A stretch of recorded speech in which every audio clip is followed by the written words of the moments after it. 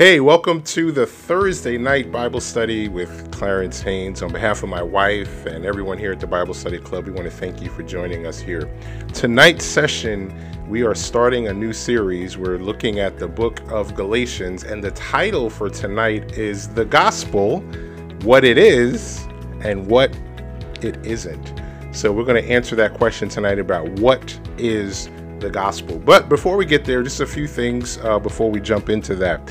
First things first, if you are watching us on YouTube, make sure you go ahead and hit the subscribe button, or if you are on Facebook, just make sure you like and follow our page.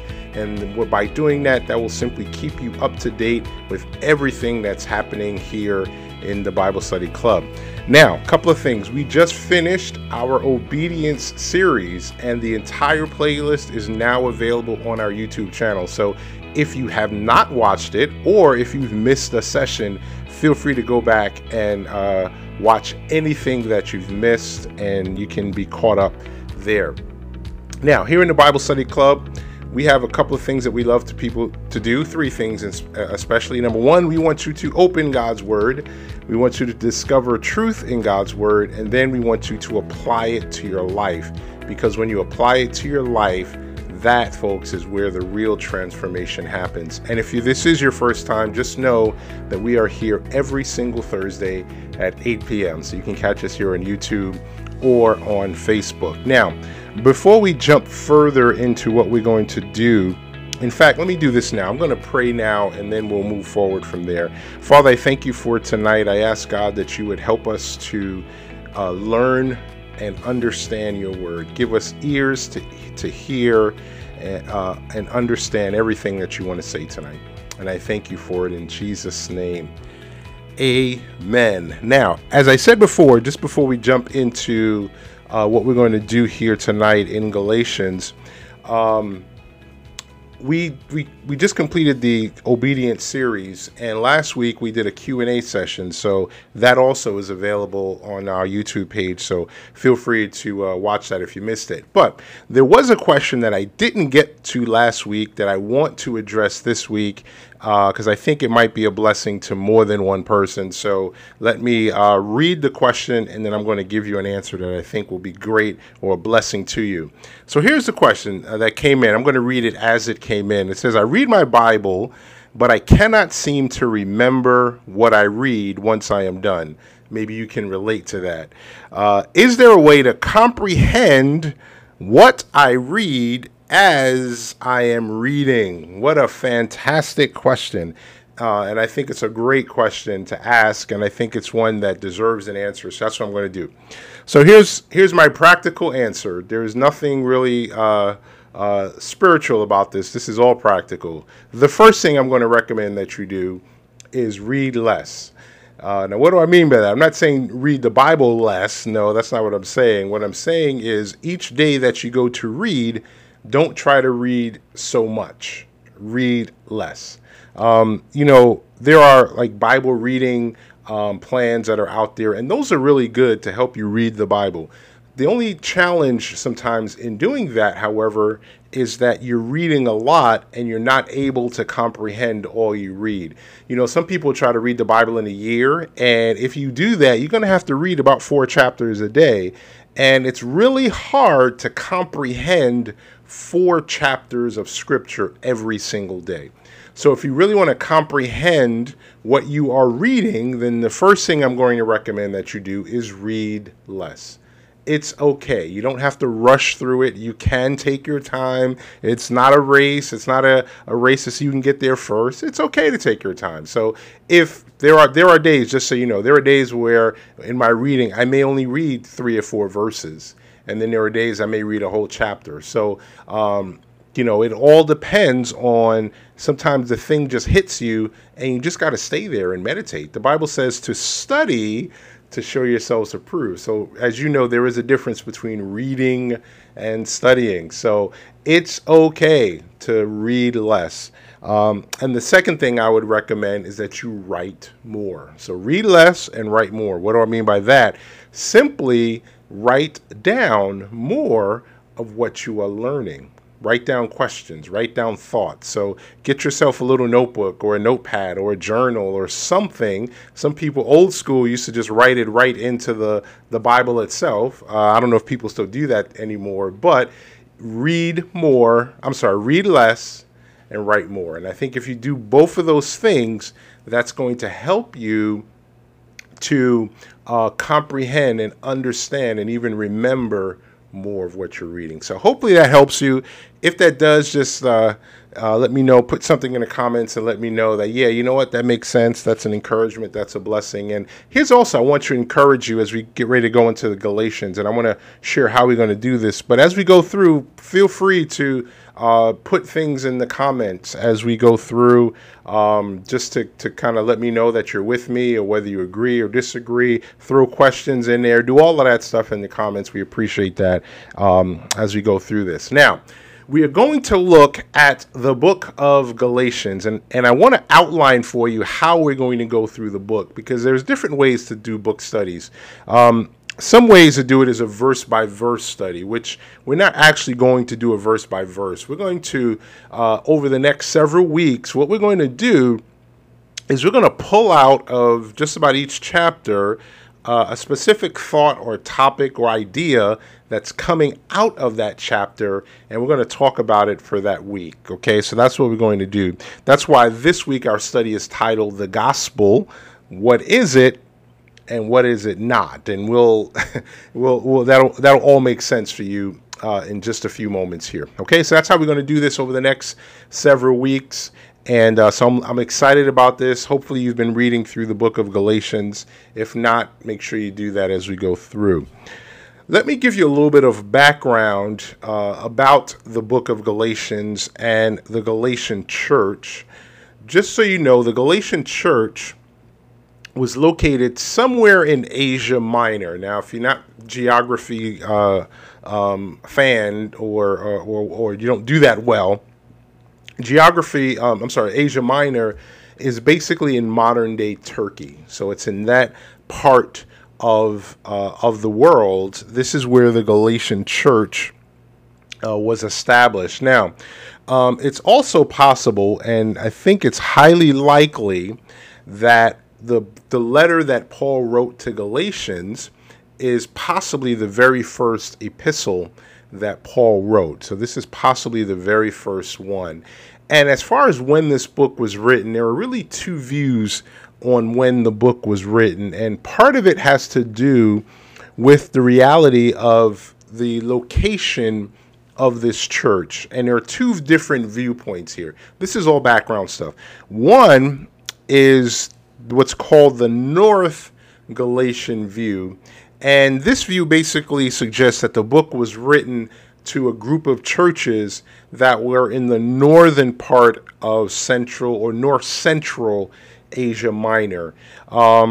That's what's called the North Galatian view. If that was the case, then they kind of penned this book or marked this book as being written somewhere between AD 53 and 57. But what scholars have looked at and what more research has found is that more likely is that this is what's called the South Galatian view. Look at that, you got a north and a south, but there's no civil war here.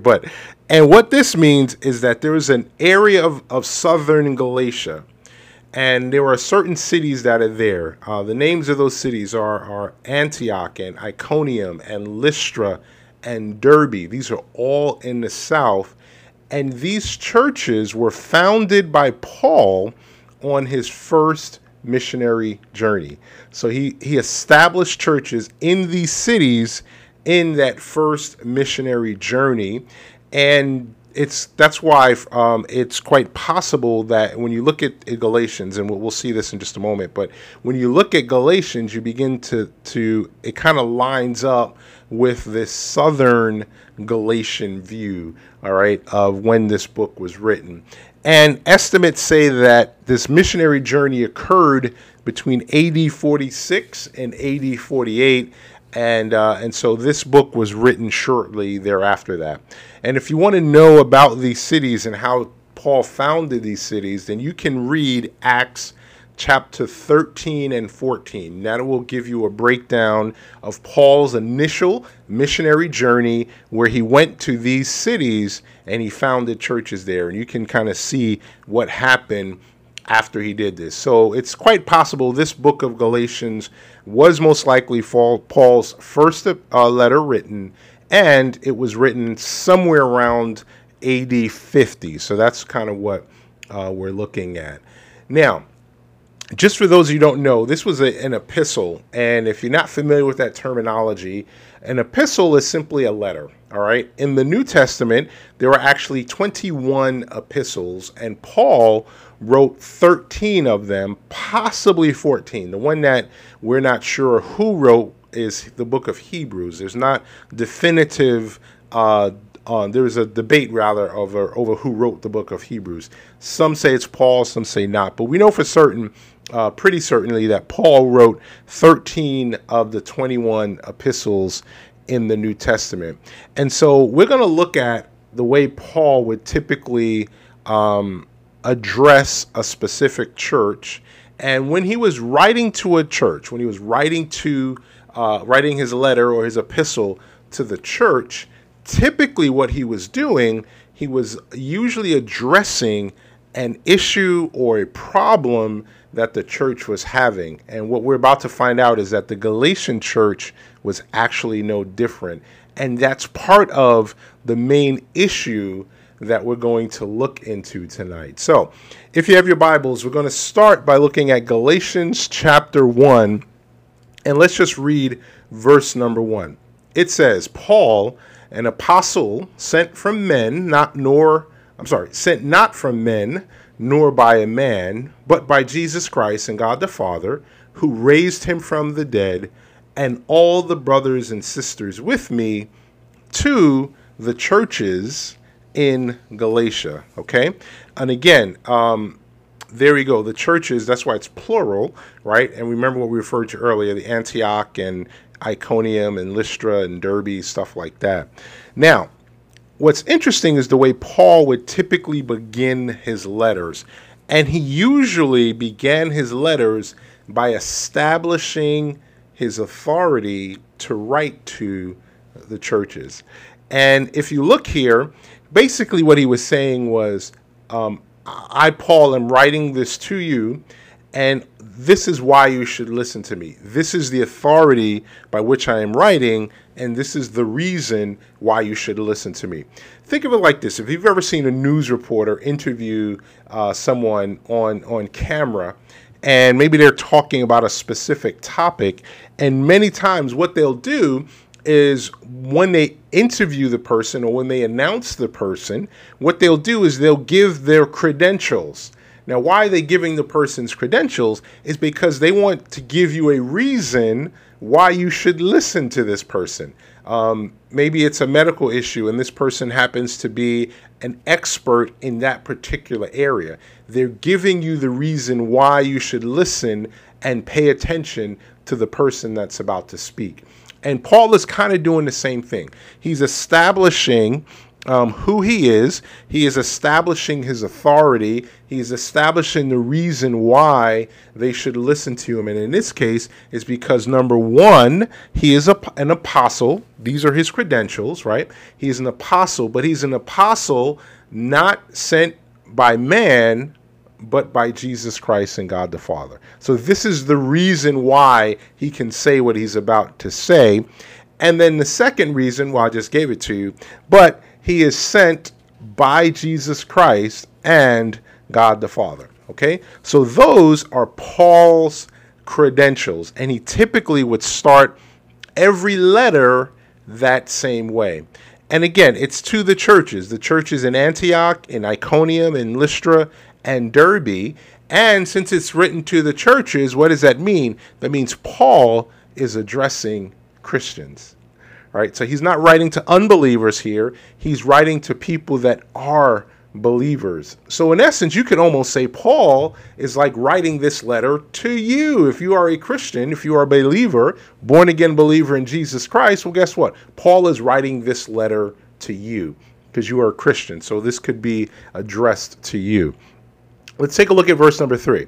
It says, grace and peace to you from God our Father and the Lord Jesus Christ. Now, just so you know, grace and peace at that time was a very standard opening, a standard greeting to letters that were written in that day. And so just so you understand why grace and why peace, grace was a very standard Greek greeting that was at the beginning of a letter, and peace, or shalom, was a standard Jewish greeting. So what Paul in essence was doing is addressing both the Jewish and the Gentile Christians in his opening letter. So whenever you say grace and peace, he's actually talking to the Jew and the Gentile for grace, and the peace for the Jew, or shalom. Okay?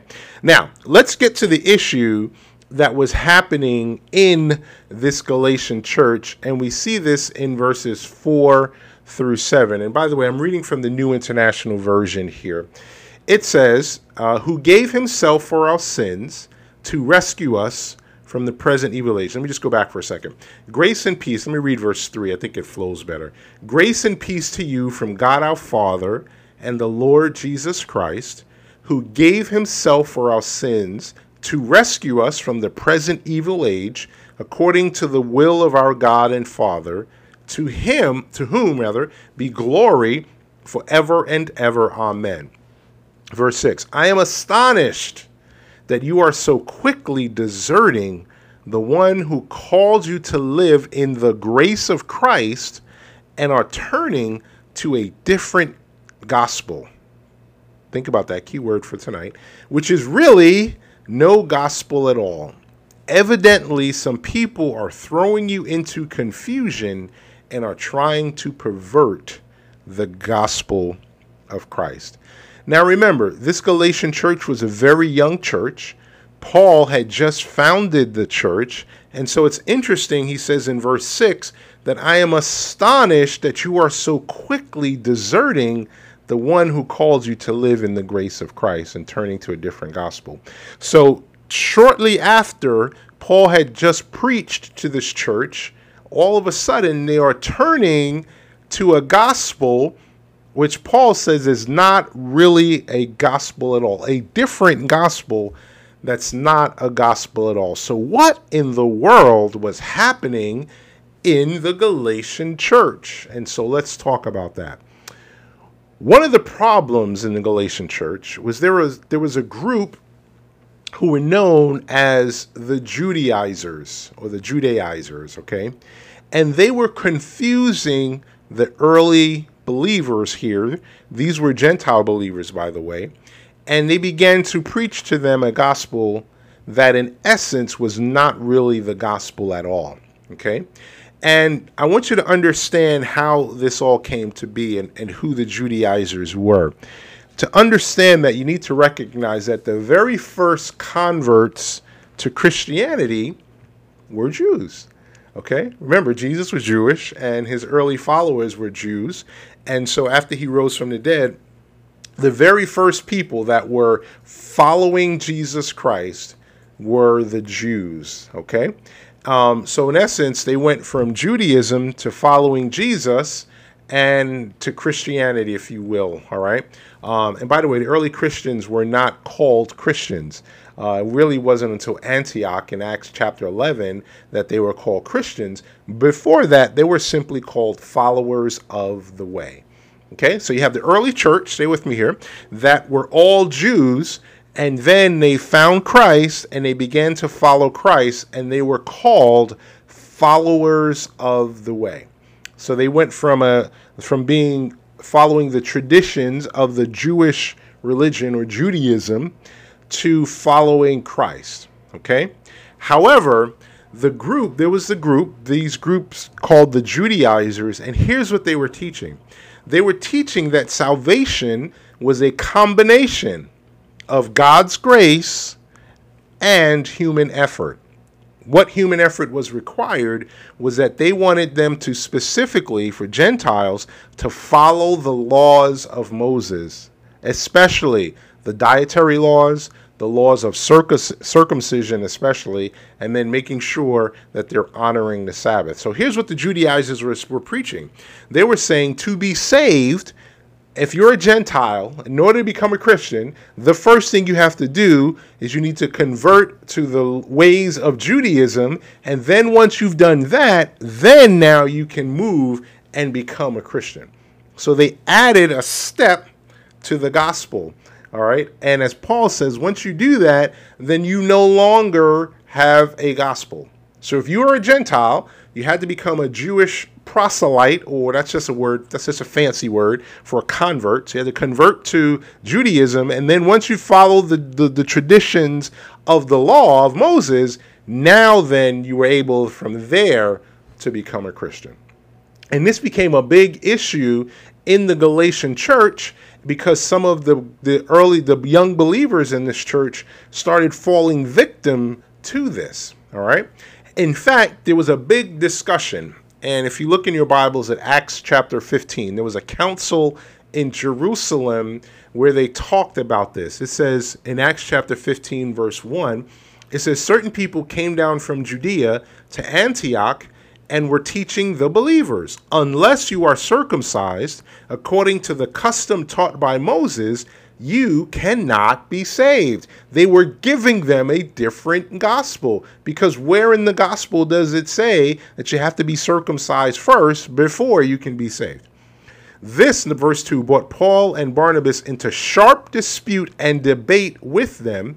So Paul and Barnabas were appointed along with some other believers to go up to Jerusalem to see the apostles and elders about this question. So the council all got together because they wanted to address this all-important issue, okay, defining really what is the requirement of the gospel. They were defining what the gospel is and what the gospel isn't, all right? Eventually down to verse 5, it says, then some of the believers who belonged to the party of the Pharisees stood up and said, so these are the Judaizers, right? The Gentiles must be circumcised and required to keep the law of Moses.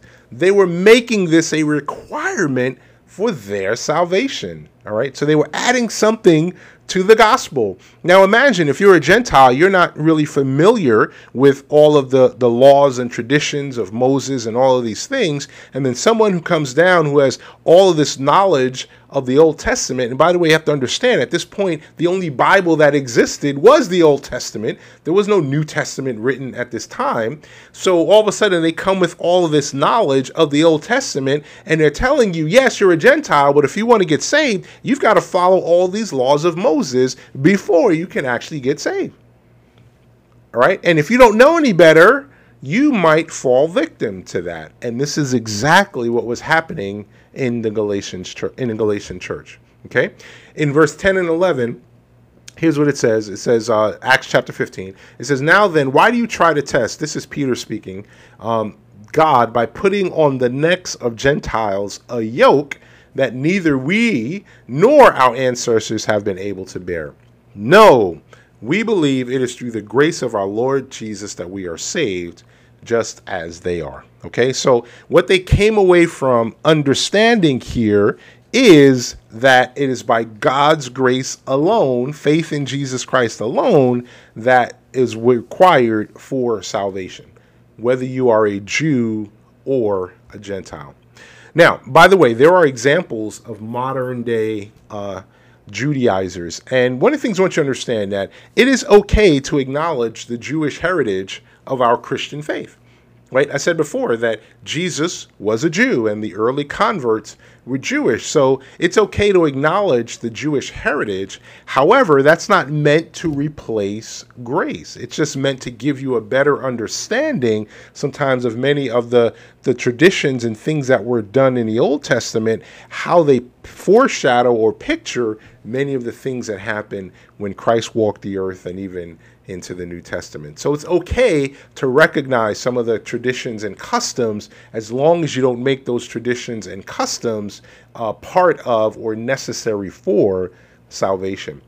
Let me give an example. for example, Passover, the celebration of Passover. If you remember what happened at Passover, they were required to put the blood right on their doorposts, and when they put the blood on their doorposts, the angel of death passed what over them. In other words, what happened was when they saw the blood, the judgment that was designed to happen did not happen because of the blood. So what is that a celebration of? Well, guess what? What's similar to that, it's the same thing God does with us. When he looks at us and he sees the blood of Jesus, then the judgment that is apportioned or signed to us because of our sin, he passes over us because of the blood of Jesus. Okay, so that's just an example where you can look at the Old Testament tradition and see how it relates to the New Testament. So you can connect the two. All right, so I just want you to understand that. Now, just to give you a modern day example of this Judaizer, there's a group or an organization called the Hebrew Roots Movement.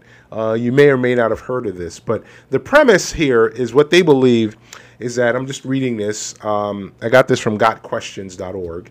It says that the church has veered far from the true teachings and Hebrew concepts of the Bible.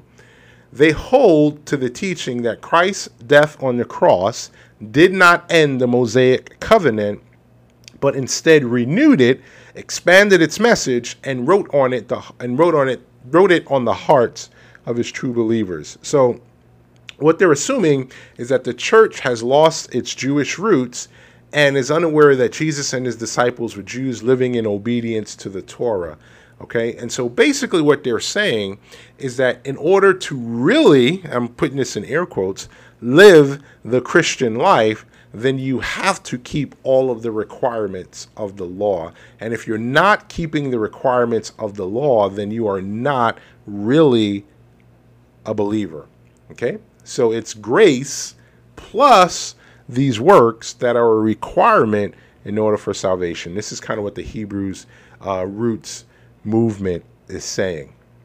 And what I'm telling you is, folks, that is not the gospel. It's not. Anytime you add anything to what Jesus has done, it's not the gospel. And so here's what I want to do tonight. I want to define for you exactly what the gospel is. So that's what we're going to do tonight. We're going to define what it is. And so for the gospel to be the gospel, there are a few things, some components that must be a part of it. And I want to break all of these components down. All right. So the first thing we need to understand is that for the gospel to be the gospel, okay, it begins with God, and it begins with God loving and reaching out to redeem mankind. See, here's the essence of the gospel. The gospel is not about your effort to reach God. The gospel is about God's effort to reach you. Okay? That's the first thing you need to understand. And when you look at Galatians 1:4, notice what it says. It says, who gave himself for our sins to rescue us from the present evil age according to the will of our God and Father. Okay, so and think about John 3:16, right? It says, for God so loved the world. Okay, so for it to be the true gospel, it must begin with God's effort reaching out towards you, not with your effort reaching out towards God. If it's about your effort trying to reach God, then it's no longer the gospel. And by the way, this is what sets Christianity apart from other religions. Other religions begin with you trying to do something to get to God. Christianity begins with God providing everything you need to get to him, or rather to get to you. That's the difference, okay? Now, for the gospel to be the gospel, the second thing that must happen is that the gospel must satisfy all the requirements of the law. All right. In other words, the law exists for a reason, right? It makes us aware of sin. But for the gospel to really be the gospel, then we have to fulfill all the requirements of the law. Notice what Jesus said, Matthew chapter 5, verse 17 and 18. Do not think that I have come to abolish the law or the prophets. I have not come to abolish them, but to fulfill them. For truly I tell you, until heaven and earth disappear, not the smallest letter, not the least stroke of a pen, will by any means disappear from the law until everything is accomplished. So for the gospel to be the gospel, somewhere along the line, the requirements of the law must be fulfilled. And we know that Jesus came to do just that, to fulfill the requirements of the law. And by the way, when you understand the gospel, this is why you can understand and we can trust in the finished work of the cross on Calvary. For the gospel to be the gospel, another thing is that there has to be a perfect sacrifice. There also must be the shedding of blood, because judgment and justice for sin must be completed. Okay? In other words, there has to be a payment for sin. It has to come from somewhere. In other words, somebody has to pay the bill for sin. Okay? It's either going to be you or it's going to be Jesus in his perfect sacrifice. Hebrews 9:22 tells us, in fact, the law requires that nearly everything be cleansed with blood, and without the shedding of blood, there is no forgiveness. Okay, so you need to get that, right? So somebody's got to pay for it. There's got to be a perfect sacrifice and a shedding of blood for the gospel to be the gospel. And just so you understand, this began in the garden. If you remember, after Adam and Eve sinned, right? God said, the day you eat of that fruit, you will die. Adam and Eve sinned. Eventually, God did something, right? Before he released them out of the garden or moved them out of the garden, he covered them with the skin of an animal. So what did God do? God had to sacrifice an animal to cover Adam and Eve in their sin. You see, this was a pattern that was established. This principle, rather, was established from the very beginning. Because to skin an animal, what do you have to do? You got to kill the animal in order to skin it. So God, from the very beginning, because of sin, there was a penalty to be paid, and that penalty was death. Okay? Now, so in order for the gospel to work, at some point, there has to be an accounting for, an atonement, a judgment for sin. Justice must be served, all right, in order for the gospel to work. Now, here's what we know then. Jesus, who is God, he came and he took on human flesh. We know this in Matthew. He's called Emmanuel, right? God with us. Or John chapter 1 says that the Word, who is God, became flesh and dwelt among us, okay? And then what Jesus did was he lived out all the requirements of the law without sin, which means he became qualified to be the perfect sacrifice. You see, the law required a sacrifice, but the sacrifice had to be perfect and without blemish. You couldn't bring a imperfect sacrifice. So Christ became the perfect sacrifice that was required by the law. Hope you're with me here. Now, his death on the cross, what did that do? That met the judgment and the justice that was required by the law, because God poured out on Christ all of the sin of the world. Okay?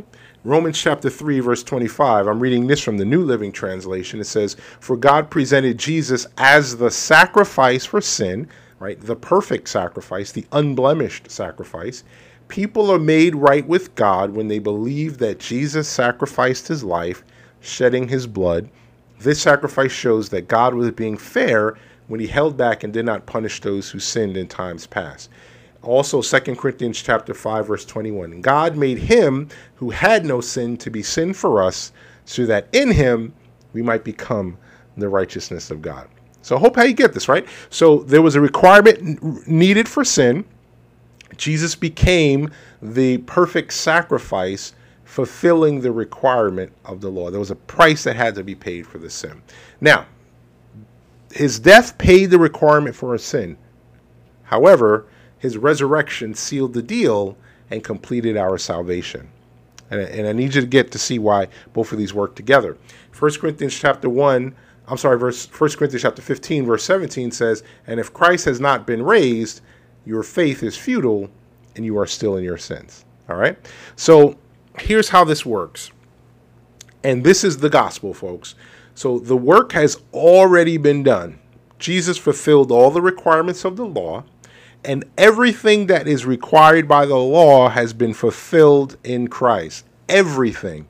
All that is required of you is that you put your total faith and trust in the finished work of Jesus on the cross of Calvary. And if you do that, then you will have salvation. That, folks, is the gospel.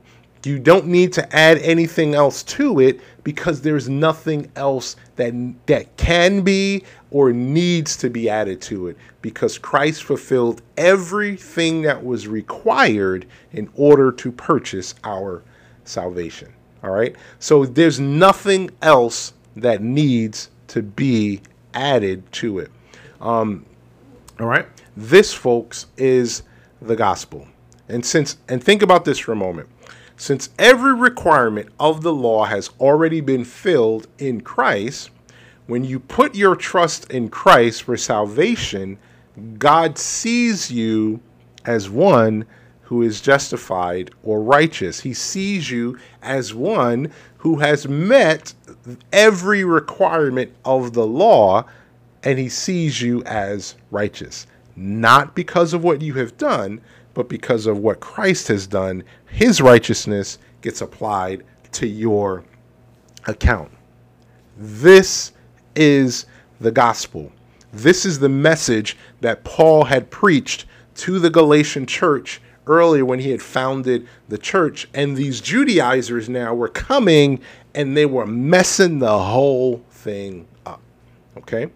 And here's the facts, folks. If anybody adds anything as a requirement of salvation, anything at all, I don't care how big or little it is, anything beyond putting your faith in Jesus Christ alone, in the finished work of Calvary alone, anything that gets added to that, it is no longer the gospel. You have another gospel. That is not what the gospel is. And if it's another gospel, then it's no gospel at all. You are saved by grace alone, through faith alone, in the finished work of Jesus Christ on Calvary alone, period, end of sentence. Anything else added to that is not the gospel. It is another gospel. And so here's what I did. And I want you to do this and send these to me this week. I created an acronym for the word gospel. And so I was trying to figure this out. So here's my acronym for gospel. God's only Son purchasing eternal life. That's my acronym for gospel. So here's what I want you to do this week. And if you like that, you can let me know. But create an acronym for the gospel, and then just email them to me throughout the week. Send them to hello@the Bible Study Club. Your acronym for gospel. Mine's is God's only Son purchasing eternal life. Now let's go back to Galatians for a moment. And we are getting close to the end here. Galatians chapter 1, verse 8 and 9 says, "But even if we or an angel from heaven should preach a gospel other than the one we preach to you, let them be under God's curse. As we have already said, so now I say again, if anybody is preaching to you a gospel other than what you accepted, let them be under God's curse." Okay? He said that twice. That's how important that is. All right? So here's what's important, folks. I don't care who the person is. I don't care what title they have. I don't care what position they hold. I don't care what they call themselves. If they preach a gospel that adds one thing, anything at all, to the reality of that it's faith in Christ alone, in the finished work of Christ on the cross, if they add anything to that, it is no longer the gospel. And Paul says, let them be under a curse. I don't care what title or position they have. If they're preaching that, it is not the gospel. And you don't have to be afraid of that teaching, because it's not the true gospel. Now, here's what I want you to do. I want you to walk away with just a few thoughts here today. All right, as we start wrapping this up. Because one of the things that we always like to do here in the Bible Study Club is not just give you truth, right? Discover truth. Now here's some practical things to take with you. Here's the first thing that's practical. You need to be certain and sure of what you believe. You see, they were taking advantage of this Galatian church because they were younger believers and they didn't quite understand and know what they believed. The Bible says, study to show yourselves approved, a workman who needs not be ashamed, but rightly divides or handles the word of truth. I encourage you, make sure you know what you believe. This way, when you see something that's wrong, you can spot it. Okay? So take some time to know what you believe. Second thing is don't be intimidated by a title. If they are preaching the wrong gospel, if they're preaching another gospel, it's not the truth. I don't care what title they have. Don't be intimidated by that. They're preaching error. It's okay. You don't have to worry about that as far as being intimidated by their title. The third thing I want you to walk away with is let the truth of God's word be your standard and not a person's sincerity. And here's what I mean by that. People can be very sincere about what they believe. But guess what? They can be passionate and sincere about their belief, and they can be sincerely wrong at the same time. So the standard of truth is God's word. Let that be your standard, not how sincere or authentic a person sounds. Make sure it lines up with God's word. And that brings us to the last point. Test everything according to God's word. You might hear me say this often, but even here in the Bible Study Club, don't just take what I say at face value. Go and study and research yourself. It is absolutely okay. And if you find something that I say that's not wrong, then that's wrong rather, then let me know. Then I don't want to be teaching anything that's not true. Okay? So test everything according to the standard of God's word.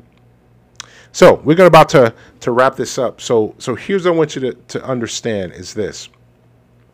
Understand what the gospel is. It is you are saved by grace alone, by faith through faith alone, in the finished work of Christ alone on the cross. And so I encourage you to get that truth, know what the gospel is, so if someone is preaching something different, you know exactly what it isn't. Let's pray. Father, I thank you for your word here this evening. Lord, I ask that you would help us all to become better students of truth so that when we see something that's wrong, we will recognize it, Father. Give us a hunger and a passion and a desire to understand your word so that we would know it better, grow deeper and closer to you, and most importantly, apply it to our life. And I thank you for that. In Jesus' name, amen. Amen. Now, we've been talking tonight about the gospel, right? It's faith in the finished work of Jesus Christ alone. And maybe you're out there tonight and you have never received this Jesus as your Savior. You've never put your complete faith and trust in the finished work of Christ on Calvary's cross. One of the things I said earlier is this. The law requires justice. There is a payment that has to be paid. And it's either one of two things. Either you are going to pay it yourself, which is an eternal payment, or you can put your trust in Christ who's already paid it for you. And if you want to do that, then here's what you simply do. You can pray this prayer with me. Simply say this, Lord Jesus, today I put my trust in you. I receive your salvation, knowing that you paid the price for my sins. Come into my life today and change me and transform my life forever. In Jesus' name, amen.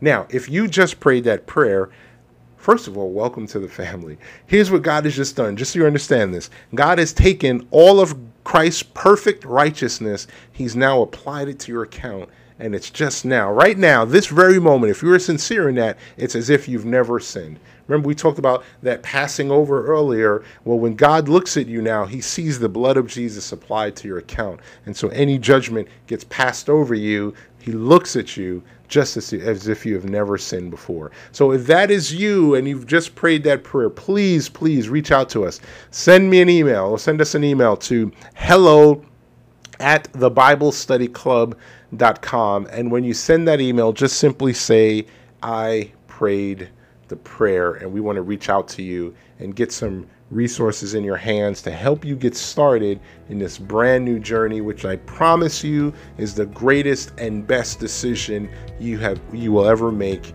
in your life. And we just want to encourage you in that. All right, just a few things before we start wrapping this up. By the way, next week, we are going into week 2 of our study in Galatians, and I'm calling lesson week 2, Lessons in Confrontation. What do you do when the leader is wrong? So that's what we're going to talk about next week. What do you do when the leader is wrong? All right. So if you're watching this, please make sure you follow us on all of our social media pages, Facebook and Instagram and Twitter. Make sure you if you have not subscribed to our channel here at YouTube, subscribe on Facebook, and make sure you share. If these are a blessing to you, please, we ask that you share this with your friends and family. We want to encourage them as well. Also, we have our podcast, which is available on all of your favorite podcast providers. So just simply search for the Bible Study Club there, and you can find additional messages as well. If you have any prayer requests or comments or questions, and by the way, I've been getting questions all week, and I'm so thankful for it. Please keep sending them. Send them to hello@thebiblestudyclub.com. I try to get back to every single question. Now, I may not be able to do it right away, but I will. I do try to get back to everybody. So please make sure you send that along with your prayer requests. And if you just want to follow and get more content, you can go to clarencehaynes.com. And I'd like to remind you that I also write for crosswalk.com and BibleStudyTools.com. So feel free to check out some articles there. We pray that this has been a blessing to you. I hope that you got something good out of this. Again, make sure you like and share. And don't forget, next week, Lessons in Confrontation. What do you do when the leader is wrong? My name is Clarence Haynes. Thanks for joining us this week, and God bless you. We'll see you next time.